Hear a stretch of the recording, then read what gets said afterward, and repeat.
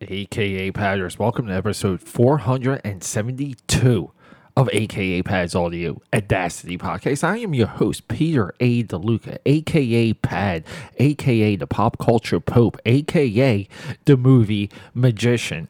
And if you're new here, this is where we talk movies. We mostly focus on movies. We focus what's in theaters. We focus what's dropping on the streaming platforms. We focus what's on YouTube. We just focus. We like images at 32 frames a second, 24 frames a second, flashing in front of our eyes, creating simulated motion. And here we go. Okay, so last night, I tried to stay up for it, but I woke up early. I did watch it. Prey, Prey. It's the new Predator movie. And why are we talking about Prey? Well, I don't know. It dropped. It has a Native American spin. I saw it, but here we go. We're going back in time. 1987, June 12th. Arnold Schwarzenegger, John McTiernan, Alan Silvestri, Sam Winston. I mean, it's Lawrence Gordon, Joel Silver. The people behind the original Predator 1987, often replicated, never duplicated. Wait, often imitated, never duplicated. I got that one right. Okay, so I was supposed to drop this days ago, but I've been busy with the 9 to 5, so sue me. But TGIF, it's Happy Friday. Movie fam. We are going into this movie because here's the thing. I'm just going to present an argument to you. That's really going to... We know this is a must-watch movie. We know this is one of Schwarzenegger's best movie, potentially the best movie. I'm sorry, Terminator fans. This is potentially the greatest sci-fi monster of them all. I'm sorry if you really, really, really like Alien. This is the best of nearly everyone that touched it, which is amazing because there's nothing but amazing people throughout this entire production. But this movie, the argument I'm bringing to you is Predator 1987 is the greatest science fiction movie of all time. And there you go. I heard that your head exploded. So let me give you a little bit of the prerequisite on this. I mean, the endless failed sequels. I mean, look, I think some of these sequels are fantastic. I really do. I love them. But they're all considered failures. Terminator did have a Terminator 2. Alien did have an Aliens. Aliens still even had a Prometheus and Covenant. And yeah, like there's a heritage and a legacy with Alien that Predator doesn't have. And here's the thing.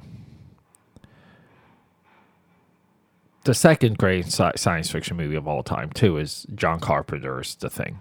So, moving on. But both of these movies are, they're carbon copies, they're composites, they're brother and sister of one another. So, science fiction needs to be scary. The future, aliens, the unknown, it's frightening. It should scare the shit out of you. Which is why when we lean into great science fiction, there is an element of fear. 2001, Planet of the Apes, The Matrix. There's an element of horror. We have a movie here. Prerequisite number 2. It cannot be made today. This is a movie of an era. This is a movie, too, that launched the Schwarzenegger era. This is the greatest creature design of all time. The greatest creature reveal of all time. This is Sam Winston at his absolute magnificence. He's just on all cylinders. You can argue his designs for Congo are great. No, but we have a great hook.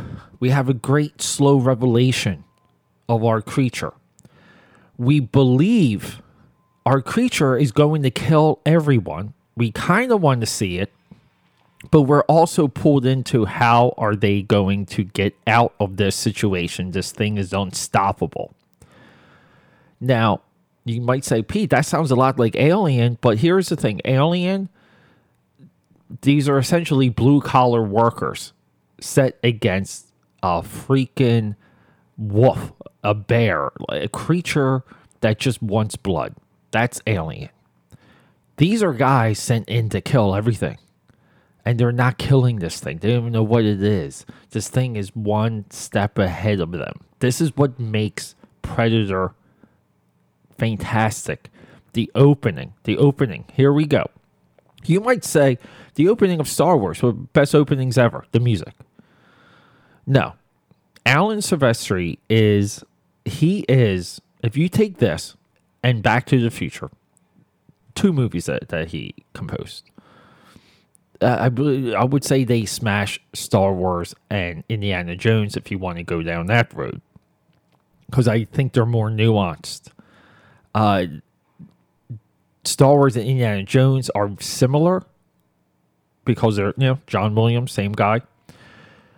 Back to the Future and Predator are very similar to Indiana Jones and Star Wars in the same respect. Same guy. It sounds similar. It feels similar. But the opening of this movie, the Alan Silvestri rocking and rolling, completely creates a mood that we were not expecting. It's a longing. It's a reunion. It's a mission. I'm telling you, these things are not, it's not even easy. It's not easy to even do what they did in the first 5 minutes of this movie. They establish relationships. They create the mission, or you're introduced to the mission. If you need a comparison, compare it to Rambo 2. Sylvester Stallone. Choppy. It's choppy. It's not as smooth. This is smooth. It's an intangible that's there.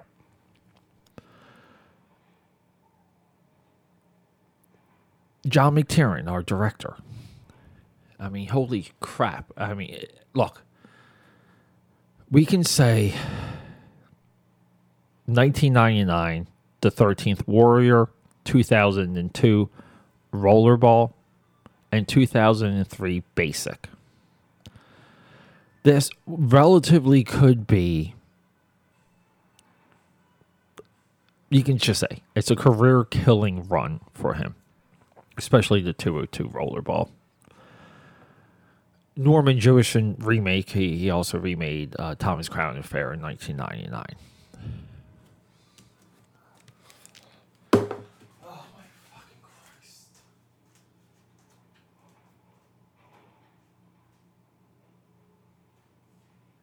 Well, AKA Paris, something completely new.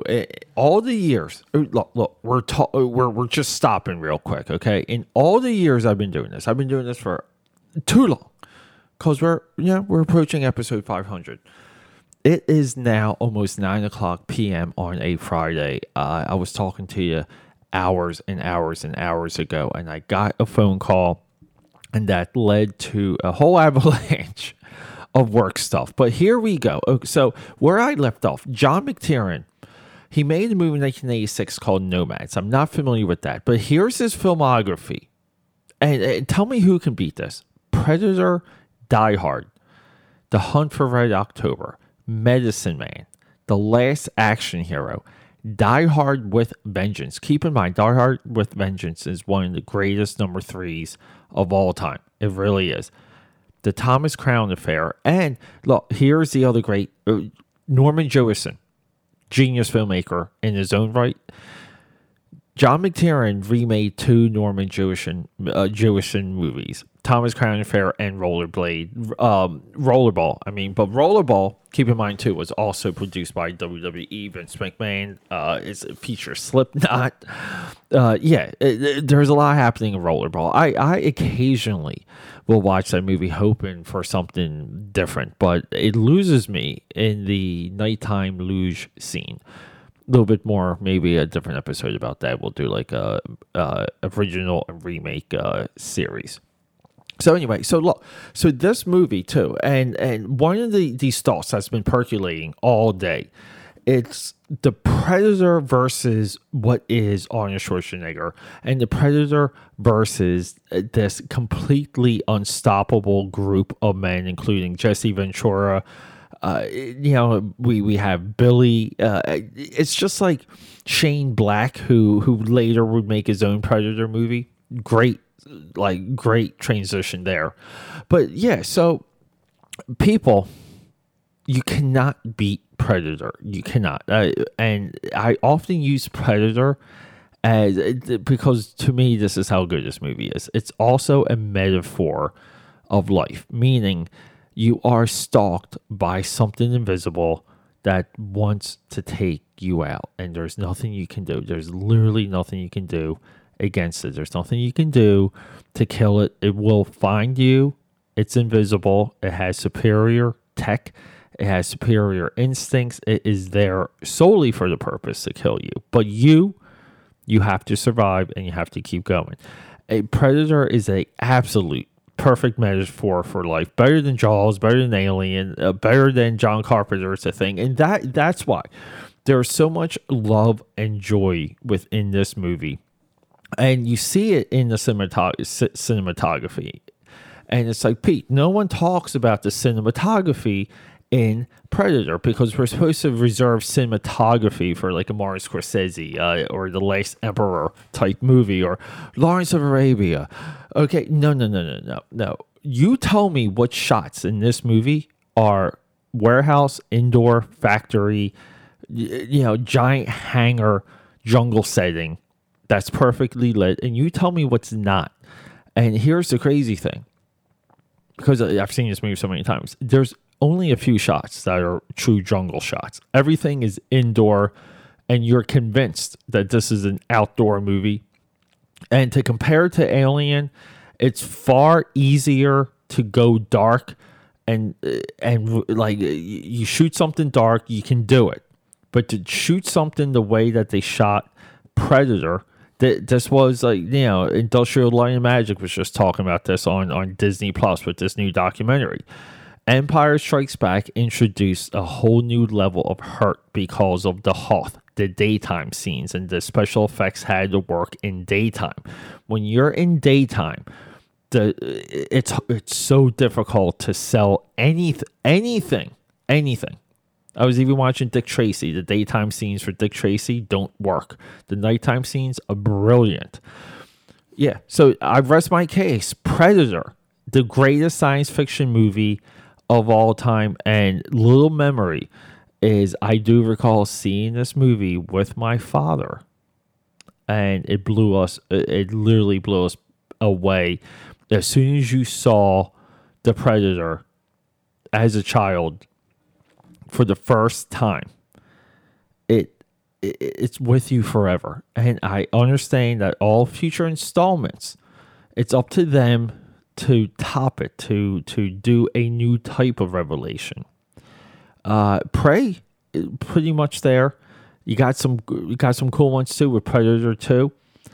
AVP doesn't quite need them. And we have Predators, but the revelation in Predators is it's lore mythology of what comes after that we have established our Predator. Because, as we know with Predators, it's also, somewhat of a metaphor that there's more than one Predator and there's also more than one class of Predator. Right? Not metaphor, I meant meta. All right, people, episode 273. Stephen Hopkins, right? Stephen Hopkins, Predator 2. Danny Glover. Got a big point to make with that one. It's a sequel that I love too, so let's go.